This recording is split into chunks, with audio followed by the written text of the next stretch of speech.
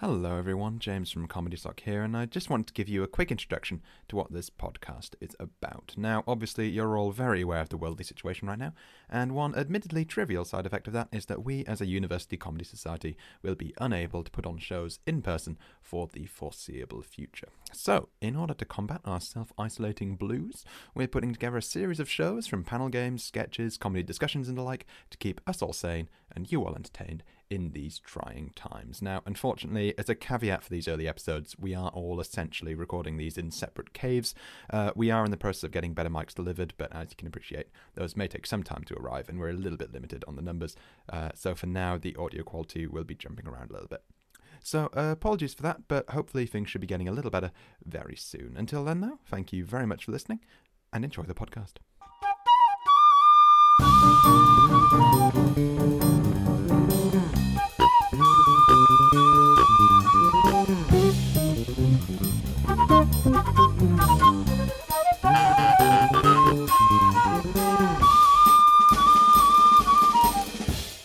Since the beginning of recorded history, humans have found great pleasure in the art of storytelling.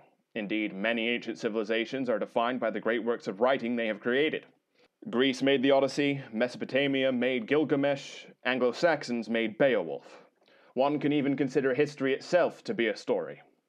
Our story. However, when pressed for a modern piece of writing that would rival these ancient epics, most people would falter. That is, until 2007, when Beast Quest was written. Beast Quest is a children's book series authored by the enigmatic Adam Blade. At the time of recording, the series spans over 130 books at approximately 60 pages each. For those of you who are taking a Bachelor of Arts such as myself, that works out to be about 7,800 pages total, making Beast Quest 6 times greater than the Bible in terms of length and cultural significance. However, no critical analysis of this epic exists, perhaps because of the sheer scope of the art is too broad for any one person to understand, or perhaps because it is a book written for children. My name is Kieran Coburn, and today, along with 3 other guests, humanity will take its first steps into understanding Beast Quest. First, we have Chris Wilkinson. Chris, how are you doing today? Yeah, I'm good. How are you doing? I'm not too bad either. It turns out I don't know how to say Mesopotamia. But we're getting there. What books were you reading in 2007? I have no idea. You couldn't name one. I mean, I was probably like getting through Harry Potter at some point during that period. Getting through Harry Potter at some point. Yeah. 2007. Weren't we all? Yeah. Another English series of books. For those of you who are not familiar with Harry Potter, it's like Beast Quest, but with a few less beasts. And less magic. Next up, I'm joined by Sophie Wagstaff. Sophie, how are you doing today? I'm doing well, thank you. You've already said you're doing well, so I won't ask. That's very, very good. We're keeping it brief here. Do you remember what books you were reading in 2007? I know it wasn't Harry Potter because... It wasn't Harry Potter? No, because I wasn't at that reading level yet. Yeah, you would have been... What, you were, 5 in 2007? 7? Yeah. What?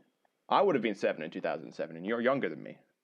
Well, I was born in 2000, so Look, in 2000. if you didn't read Beast Quest, I'm sorry, but I just don't care. Okay. Last but not least, we're joined by Ted Cartwright. Ted, how are you doing today? I'm fantastic, thank you, Kieran. Fantastic. Guys, you've got to step your game up. Ted's doing fantastic. The rest of you are just fine.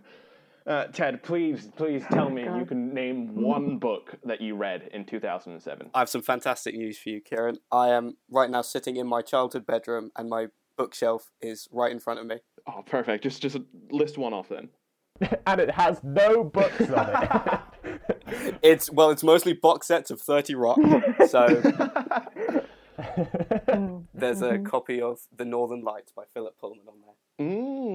Good book series. I would describe it as a bit like Beast Quest, but with less beasts and more Catholic imagery in it. Anyway, for anyone who is reading along at home, first of all, what the fuck is wrong with you? And second of all, today we'll be reviewing the first in the series, Beast Quest, Furno the Fire Dragon. I consider this to be the best in the series. Also, more importantly, we are actually reading the American version of the book.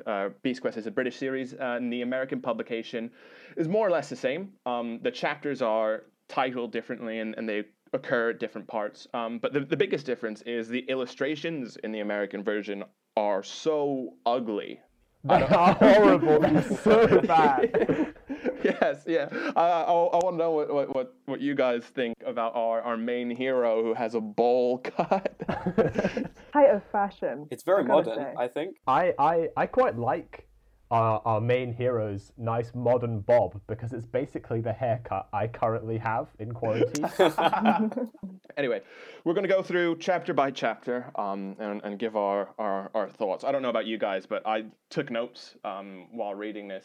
And I got about 5 or 6 pages of Oh my notes, God. here in front of me. Wow. I'm feeling underprepared right now. All of my notes are just highlighted lines with like, what? Underneath. We'll start off. The book starts with a prologue. The very first line of the book, it goes, Caldor the Brave stood at the foot of the misty mountain. There's a man. Who is he? He's Caldor. What's he like? He's brave. Perfect. You need no more information than that. But as the chapter progresses, it turns out that the mountain is not, in fact, a mountain, but it was a dragon. Caldor's an idiot. Caldor is so dumb. I mean, there were a few things that I'm like, okay, come on, Caldor. Obviously, this isn't a mountain. He describes the mountain as being as slippery as glass. And then 2 pages in, I really like, in the second page, we have a first usage of the word beast, and also our first usage of the word quest. As Caldor exclaims, I have failed my quest. Then that's it. That's the end of the beast quest. Thank you guys so much for joining me. Now, Caldor gets incinerated by the dragon, and his little squire runs off. And then we get into the real meat of the story with chapter 1, where we meet our hero Tom. What do you guys think of Tom? So we had a great first name in the book, Caldor. That sounds so like quest-like. And then the main guy is called Tom. This is, I think, the names in this book. I don't know if you guys picked up on it, but they follow that pattern where it'll be Caldor, Tom, Grumthrak, David. Yeah, all the main characters, the ones that the kids have to remember, are called like Reggie. And then, like, just to throw in some like fantasy flair, the characters that get mentioned once are, Drumstrag, and it's like, oh, okay. Tom is doing a delivery to a farm, I believe it is, and he says, one day I'll be the finest swordsman in all of the kingdom, even better than my father, Taladon the Swift. But yeah, he figures out the forest is on fire, or the wheat field and the farm, I should say, is on fire. And does anyone remember the farmer's name? Because I remember it was a particularly fantasy... Yes, I think it's Farmer Gretlin. Gretlin. Yeah. This is the thing I wanted to talk about. In the English version, he's just the farmer. That's so weird. Why would they change that? Look, because in America, I don't know about you, but in America, everyone has the freedom to have a name. But in the UK, you could just be man. and that's pretty much the whole chapter. What incredible pacing. It's the fastest book I've ever read, I think. Yes, certainly. Everything happens so quickly. Yes. I'll come onto it later because it like really happens later, but everything is so fast. Yes. It's like when you're reading a book and for effect, the author has a really short chapter, sandwiched between 2 really long chapters. It's like that, but every chapter is the really short chapter. But yeah, that's the end of the first chapter. Then we move on to chapter 2, A Real Quest. So Tom returns to tell his uncle, and his uncle calls a meeting with the whole village because things keep setting on fire, apparently. Someone's horses got completely incinerated down to the bone. Oh, no. That was one of a couple things in this book where I was like, yo, this is quite dark for a children's book. Yeah. Like, the description of the horses being burnt to the bone is quite intense. Yeah, it really jumps around from all areas of fantasy, to the incredibly dark and the incredibly generic, kind of without second thought. Yeah, it's a very strong opening, where we get like half a page of Tom being himself, and then suddenly everything's on fire and horses have melted. Yeah. And yeah, even then, so his uncle's talking to the villagers, saying someone's got to go talk to the king. Tom goes, "I'll do it," because he yearns for adventure. His uncle says no, and then another person comes and goes, "Yo, my house is on fire, literally right now." Fantastic. So yeah, he comes running in. This causes Tom's uncle to change his mind, and he lets Tom go off to see the king. Because someone's house got on fire. In the quickest turnaround ever, he goes from absolutely not to fine in 2 seconds. Legitimately, I spent more time explaining it, secondhand than it actually took in the book. It's 50 words. It's less. Also, I really liked that when the guy runs up and he's like, "My house is on fire," Tom's uncle is like, "Everyone, go to the river and get water." But the river is dried up. What spoilers? So they're like, "Go to the river, get water." Other people bring spades, and then I quote, "If we can't quench the fire, we'll bury it in mud." It's like, that's a man's house. It doesn't mess around with law, does it? No. It Absolutely just not. chucks you straight in. You learn as you go. Look, there's a guy called Tom. His dad was cool. Everything is on fire. Yeah, at this point, I don't blame Tom for wanting to leave the village. No. Actually, in chapter 3, he does. The chapter is called Whispers of Beasts. So it takes Tom about half a page to get from his village to the city. Oh my god. The speed. 2 paragraphs. And then it made me laugh so much because he's like, literally half a page, and then he's like, "He was at the city at last." Yeah. It's very much the antithesis to the Hobbit, isn't it? Where that's all about the journey, and here's like, no, he gets there, he leaves, and then he's there. Yeah. The real adventure was the adventure. It was not the journey. It's like the literary equivalent of going from club to club. Actually, yeah. When Tom does get to the city, it turns out that tons of people need help. Actually, because everything everywhere is on fire. Or actually, that's not true. They mention they start planting the seeds for the sequels now. I don't know if you picked up on this, but they mention blizzards in the north and tsunamis in the west. I wonder what's causing those. Chris, you said you were looking at the other books just before this, weren't you? I was. Do you remember the names of the next 2 beasts? I still have the page open. Sepron the sea serpent. Yep. And Arcta the mountain giant. Those are the least interesting ones out of all of these books. Oh, what do you think your favorite named beast is? Well, I really like that they a lot of them are mythical beasts, obviously, from previous mythologies. But they don't want to use the complicated names because they're for kids. So book 4 is just Tagnus the Horseman. And then one of them's clearly a Yeti, and that's just Nanook the Snow Monster. They have a mountain giant and a snow monster in the first series of books. I know, way to repeat yourself, guys. Yeah, way to set yourself up for the 20 other series that come after this. So he arrives in the city. They mention, look, this thing's happening in the second book with Sepron, the sea serpent. And he gets to the front of the line. Or no, he's not quite at the front of the line. He's a few back. And do you guys remember? This stuck out to me as the most jarring part of the whole book. The exchange between the clerk who's helping everyone and the man who's like, "I've lost everything." Yeah. So this man gets to the front of the line and he's like, "I need help. We're all doomed." And he's like, "Did you say you're from the village of We're all doomed?" Yeah. He's like, "My wife and kids are dead, sir. Please." Like, I've never heard of wife and kids are dead. It's so strange. Honestly, this whole chapter was really bizarre. Once the book gets to the dragon, I will go out on a limb. I will say once we get to the dragon, I actually began to enjoy this book. Oof. Like, and I thought it was decent. Yeah. Like, We'll the get- lead we'll up get is there. really bad. The dragon fight is only Yes. a little bad. I think it's well paced, okay? Sue me.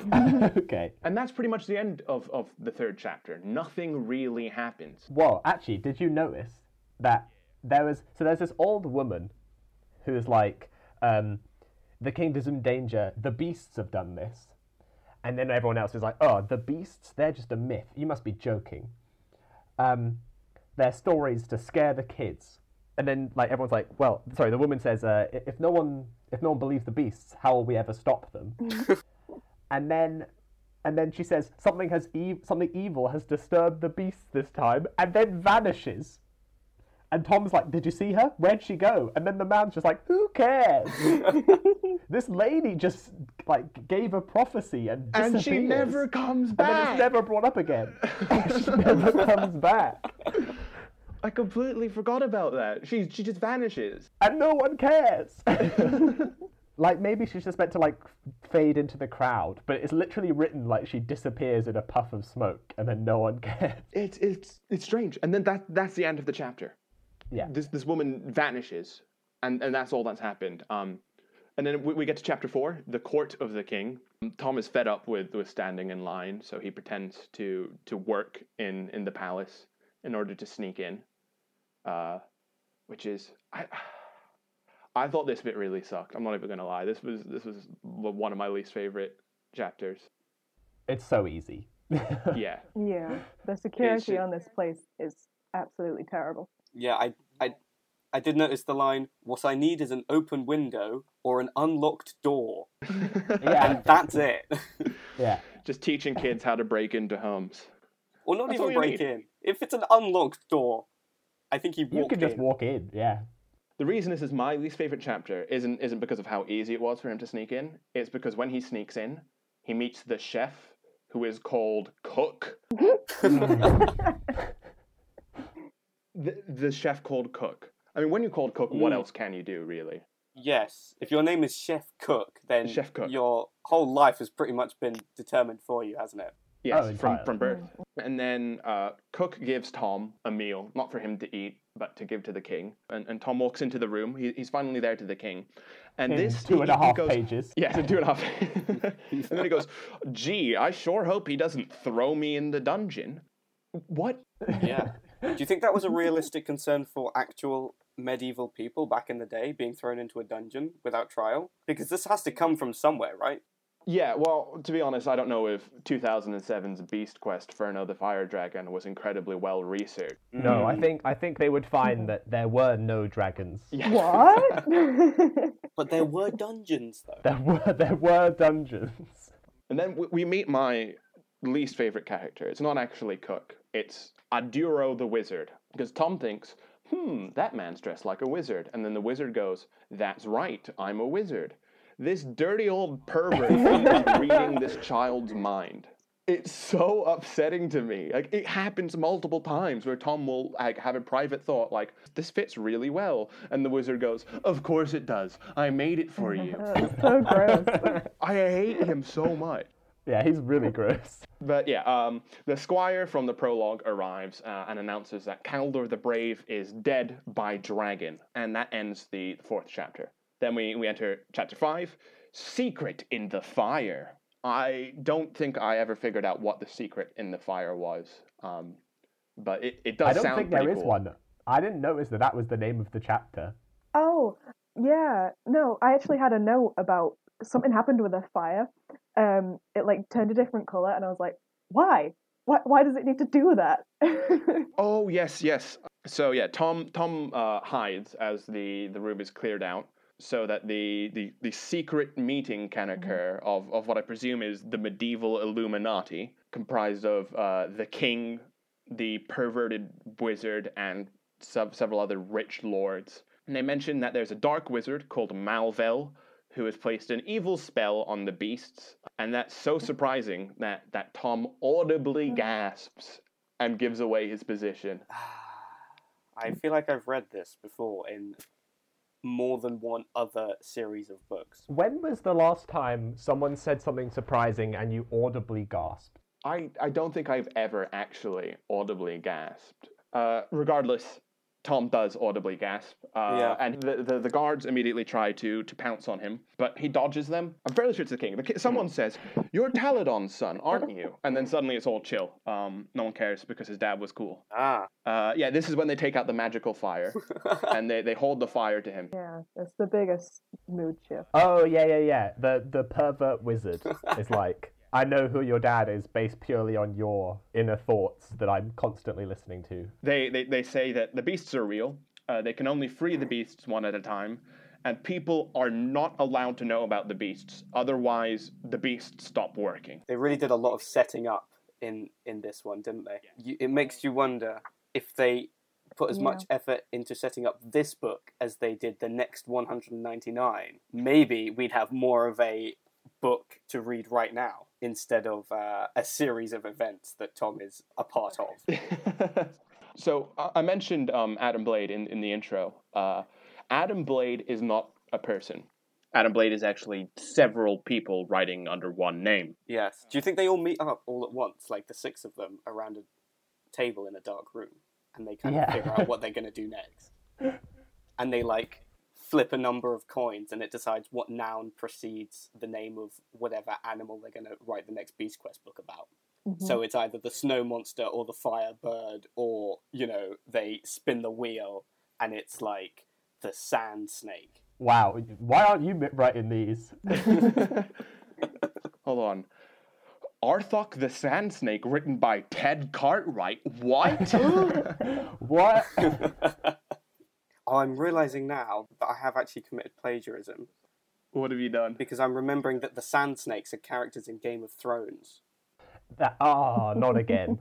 I actually think Game of Thrones plagiarized a lot from Beast Quest. A lot of the story points are quite similar, actually, yes, it turns the out. more you think about it, the more you think, I think George R.R. Martin borrowed a lot of concepts from Beast Quest. Is George R.R. Martin really Adam Blade? He could be. He could have written one of these. Who knows? Yes. Do you think he's waiting to write the next Game of Thrones book because he's waiting for another Beast Quest book to come out? He's like run he out needs of another ideas. 50 for every Game of Thrones book. He needs 50 Beast Quest books to take from, and once he has those, there's another book. When the next Game of Thrones book is published and we see Morax the Wrecking Menace, then we'll know. Then we'll know. Then we'll know. Yes, but we'll close off this chapter with probably my favorite line from the book, which is, "Will you risk your life on the Beast Quest?" Roll credits. I actually out loud was like, yeah! Also, this is a little boy.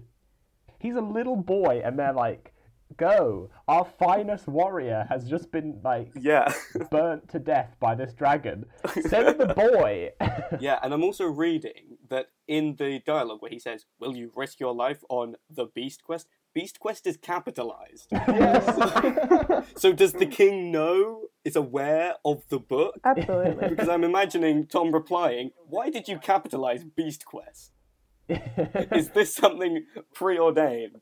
I think the king and the wizard are like, okay, we need to have a Beast Quest. I'm really bored. And so they're just like, find any child that shows up. Ship him off. One who might be swift or young. Will you risk your life in the Suicide Squad? Tom obviously agrees to risk his life in the Beast Quest. And we move on to Chapter 6, Gathering Storm. So Aduro the wizard returns and reads Tom's mind again. This is the bit where Tom's like, it genuinely, I'm not making it up. Tom's like, wow, they gave me chainmail and it fits perfectly. And the wizard goes, of course it fits perfectly. I told them how to make it. Yeah, I didn't like it. It's very unsettling. Yeah, it's very creepy. That if that's not bad enough, the wizard gives the child a sword. I think what I was more concerned about, Kieran, is that he gave him a sword and a wooden shield. Against a fire dragon? Which seems like the worst thing you could possibly give him. Did you guys pick up on how he puts the chainmail on and then he puts a plain grey tabard over the chainmail and then it's like, after all, my quest is a secret. But all I can imagine is like this kind of weird, like huge-shouldered, like lumpy boy who like clinks through the town. What's that noise?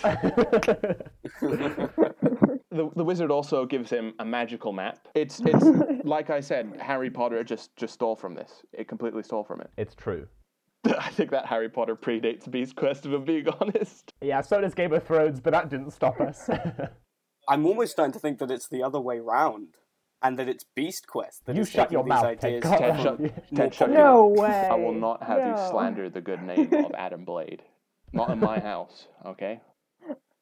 Am I right in saying that with this magical map, like if you touch a river on the map, like your finger gets a little bit wet, or like Yes. if you touch a mountain, like it gets a little bit snowy?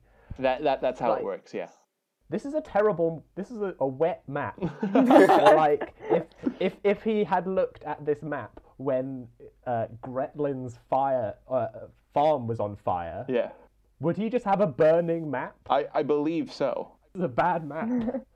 Oh, another thing about Yeah. the map is, if it can show you like everything, how has it not showed these people that the mountain is the dragon? Yeah. And why did they not brief Tom on this detail? Yeah, you would imagine there was where you were expecting a mountain range to be, there's just a massive dragon Yeah. over there. I think the scale of the dragon, as we will soon discover, changes a lot in this book. Yeah. They say it's as big as a mountain, but it's definitely not. He also gets his horse, Yeah. Storm the horse. He then rides Storm the horse, he rides Storm the horse into a forest, and he almost gets attacked by a wolf, and that's the end of chapter 6. Oh no, Yeah. a cliffhanger. I was just thinking that how many children do you think they've sent on a Beast Quest? Because I'm thinking that Tom has chainmail that fits perfectly for him, and Oh, no. a sword and a shield. How many children the size of Tom have been sent? And each time they think, oh, finally, we have a child. The first one. Go, Tom. Be the hero. I hope this Are one you comes back. insinuating that they pulled this chainmail off of the burnt corpse of a dead child? Oh my Essentially, God. yes. I just imagined that they like magicked him up a nice chainmail overnight, and Ted's over here thinking that this is like some dead child's old clothes. What are the chances? What are the percentages behind sending a child to defeat a dragon that's the size of a mountain, or sometimes not, if need be? I'm with Ted on this. I do not trust this wizard as far as I could throw him. This man needs to be locked up. He needs to be thrown in the dungeons.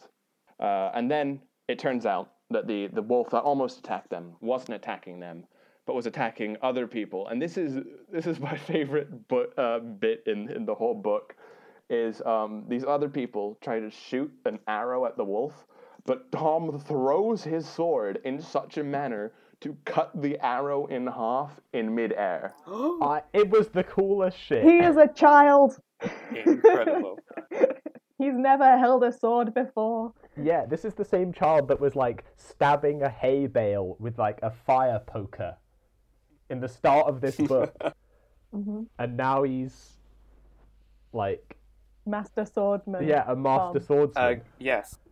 Yeah, well, Chris, you have to understand, his father, who he never met, was Taladon the Swift. Oh, yeah. I feel that's like true. this book takes genetics really far. Then the wolf runs away, and he chases it, and it turns out the wolf is owned by someone called Elena.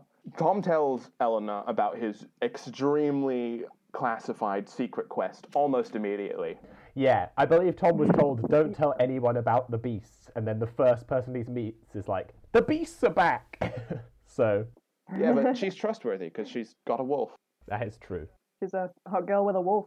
Who wouldn't trust her? And it turns out his trust is well placed because she decides to help.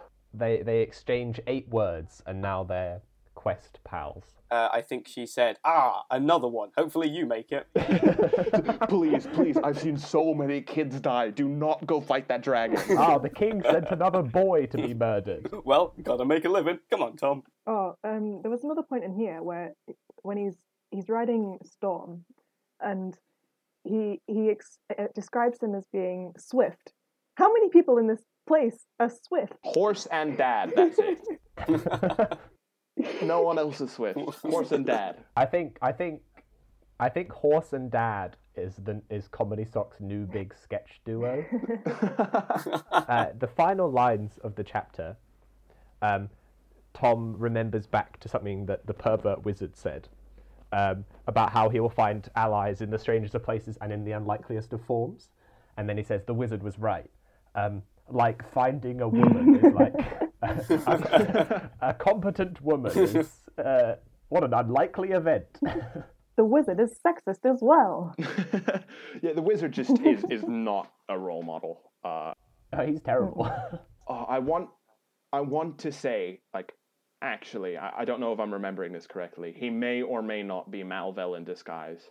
I think that's me. I was thinking that because, like, maybe it's just like I want to fuck around, and this child can go kill stuff. Yeah, I might be projecting my own current dislike for this dirty old man onto what I barely remember from my childhood. But he may or may not be the evil wizard using magic to disguise himself.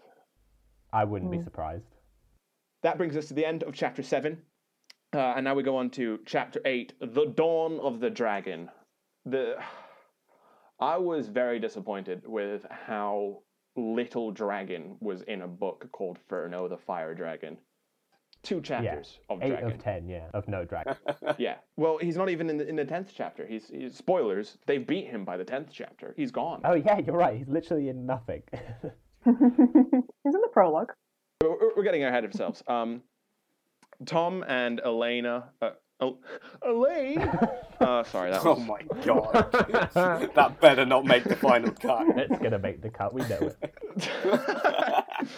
Tom and Elena find a river that has been dammed up by some rocks. It turns out the rocks are the dragon. A shocking reveal. The first time they did it, I'm like, oh shit, the mountain was the dragon. This time, I'm like, yeah, of course the rocks were the dragon. The rocks were the dragon last time.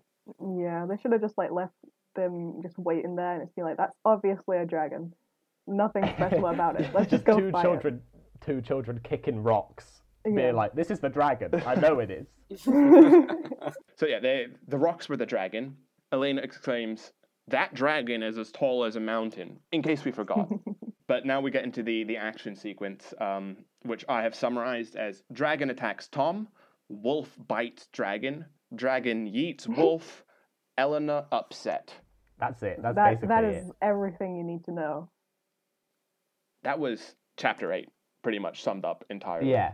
Does anyone have anything else they want to add, or? It's solid. It's a solid sequence. Yeah. Yeah. I mean, the description of the dragon's enchanted collar with the glowing padlock. How the way that this evil wizard is controlling the beasts is with an enchanted collar. I don't think we mentioned it. I think it's goofy as hell. They have a gold padlock around their neck. And then I imagine Tom has the biggest key, a mountain-sized key that he's dragging around with him. I'm going to confess that before reading this first Beast Quest book, I didn't know what a padlock was. What? What? Yeah. What? I mean, I'd seen a padlock, but I'd never gone, that's a padlock. I always went, that's a lock.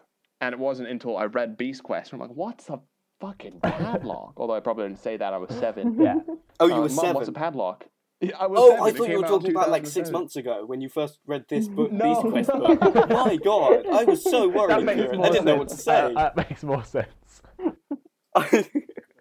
I wasn't going to make a joke about it. I thought that was a strange thing to admit on a podcast. 20-year-old Kieran not knowing what a lock is. I think reading Beast Quest as a child did make me stupider, so I don't blame you for assuming that.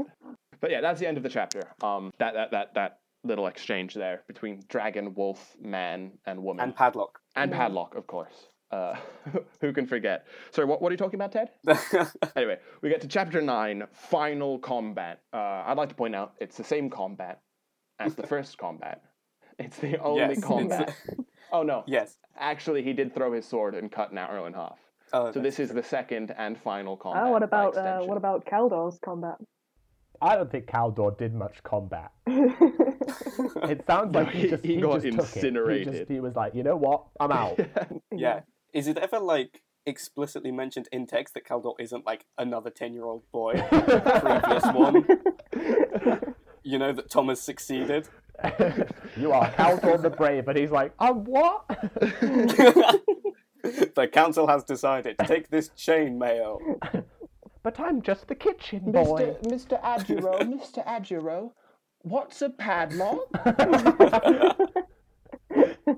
You shall discover many things on this quest, Caldor. Women, for one. Now go. So the dragon breathes fire at the wolf and Eleanor. Tom blocks it with his wooden shield. Of course. It doesn't actually just block the fire.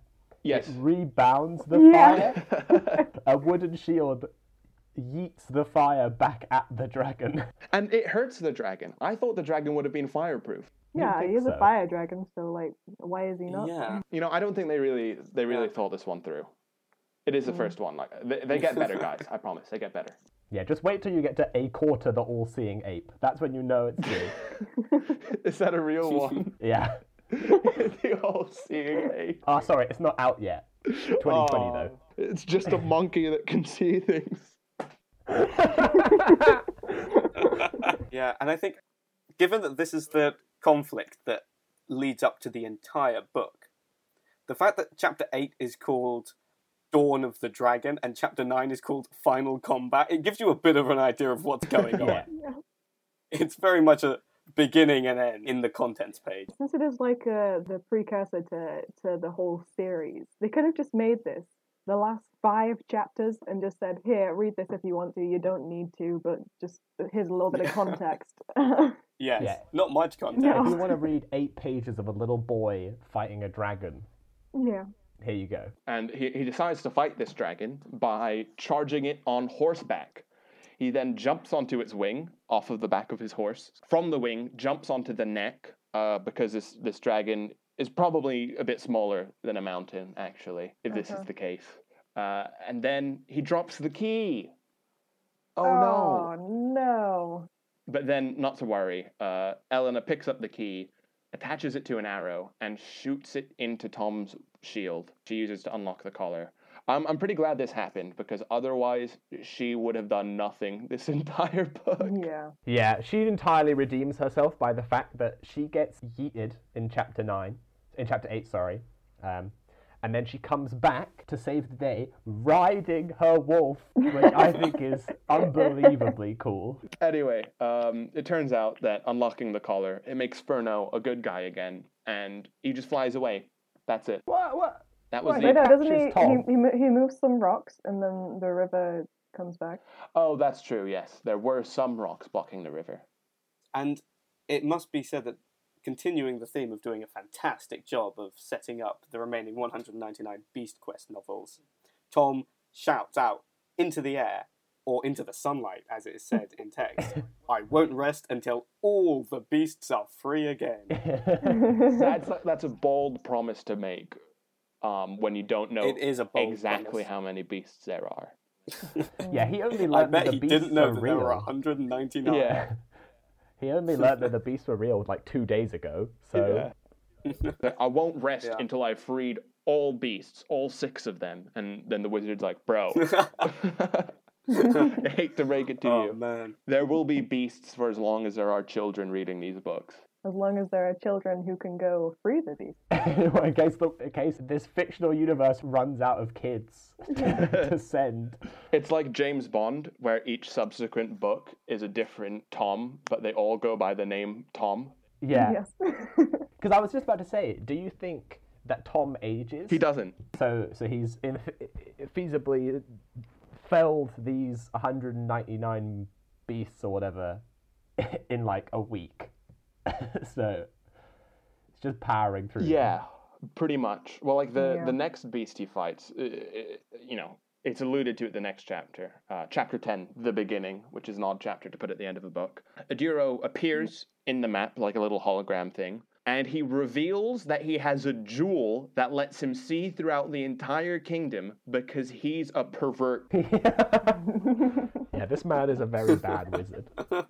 Also, he says, like, remember that jewel I wear? No, I don't remember that small detail. Please tell me that's jewel spelt with 2 U's and an L. He rips a fat cloud and then he sees like what's going on in the kingdom in the vape fog.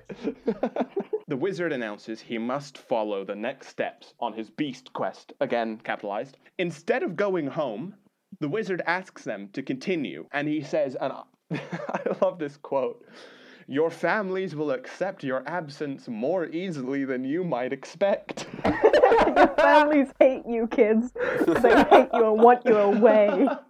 This dirty old man kidnaps these kids and then tells them that their parents don't care. God, we have twisted Beast Quest into a horrific, like, dark, twisted vision. Look, Chris, it was all there. It was all in the book already. It just took 4 20-year-old adults to piece those bits together.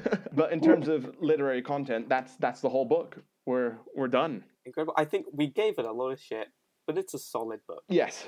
It's fine. It is. Yeah. We can't hold it to too high a standard. There's a quote on the wiki from The Observer, and they refer to the books as almost certainly a work of publishing, if not quite literary genius. And that is fair. That is a very good point. Would you mind if I have a quick aside about Sequest? Oh, please go ahead. So Sequest is sort of a companion series to Beast Quest with a new protagonist, and it's sci-fi, and they battle robots. And if you thought the Beast Quest names were good, oh my god, they're so good. Gubbix, the poison fish. Oh, hell is yeah. amazing. Loosejaw, the nightmare fish. Tetrax, the swamp crocodile. Cephalox, the cyber squid. These books sound way better. So that's it. That wraps it up for this week. But please do tune in to the ComedySoc podcast next week, where we'll be doing a drunk screenplay where people will have watched a movie while drunk, rewritten it while drunk, and acted it out while sober. I believe. I should know. I'm on it. Do you know what movie we're doing, Chris? To be decided. So just don't ask me that. Ooh, interesting. Yeah, but thank you guys so much for listening, and we'll see you next week. Beast Jest is a ComedySoc production, hosted by Kieran Cover, starring Chris Wilkinson, Sophie Wagstaff, and Ted Cartwright, with music by Emily Brighty and editing by Harry Cole.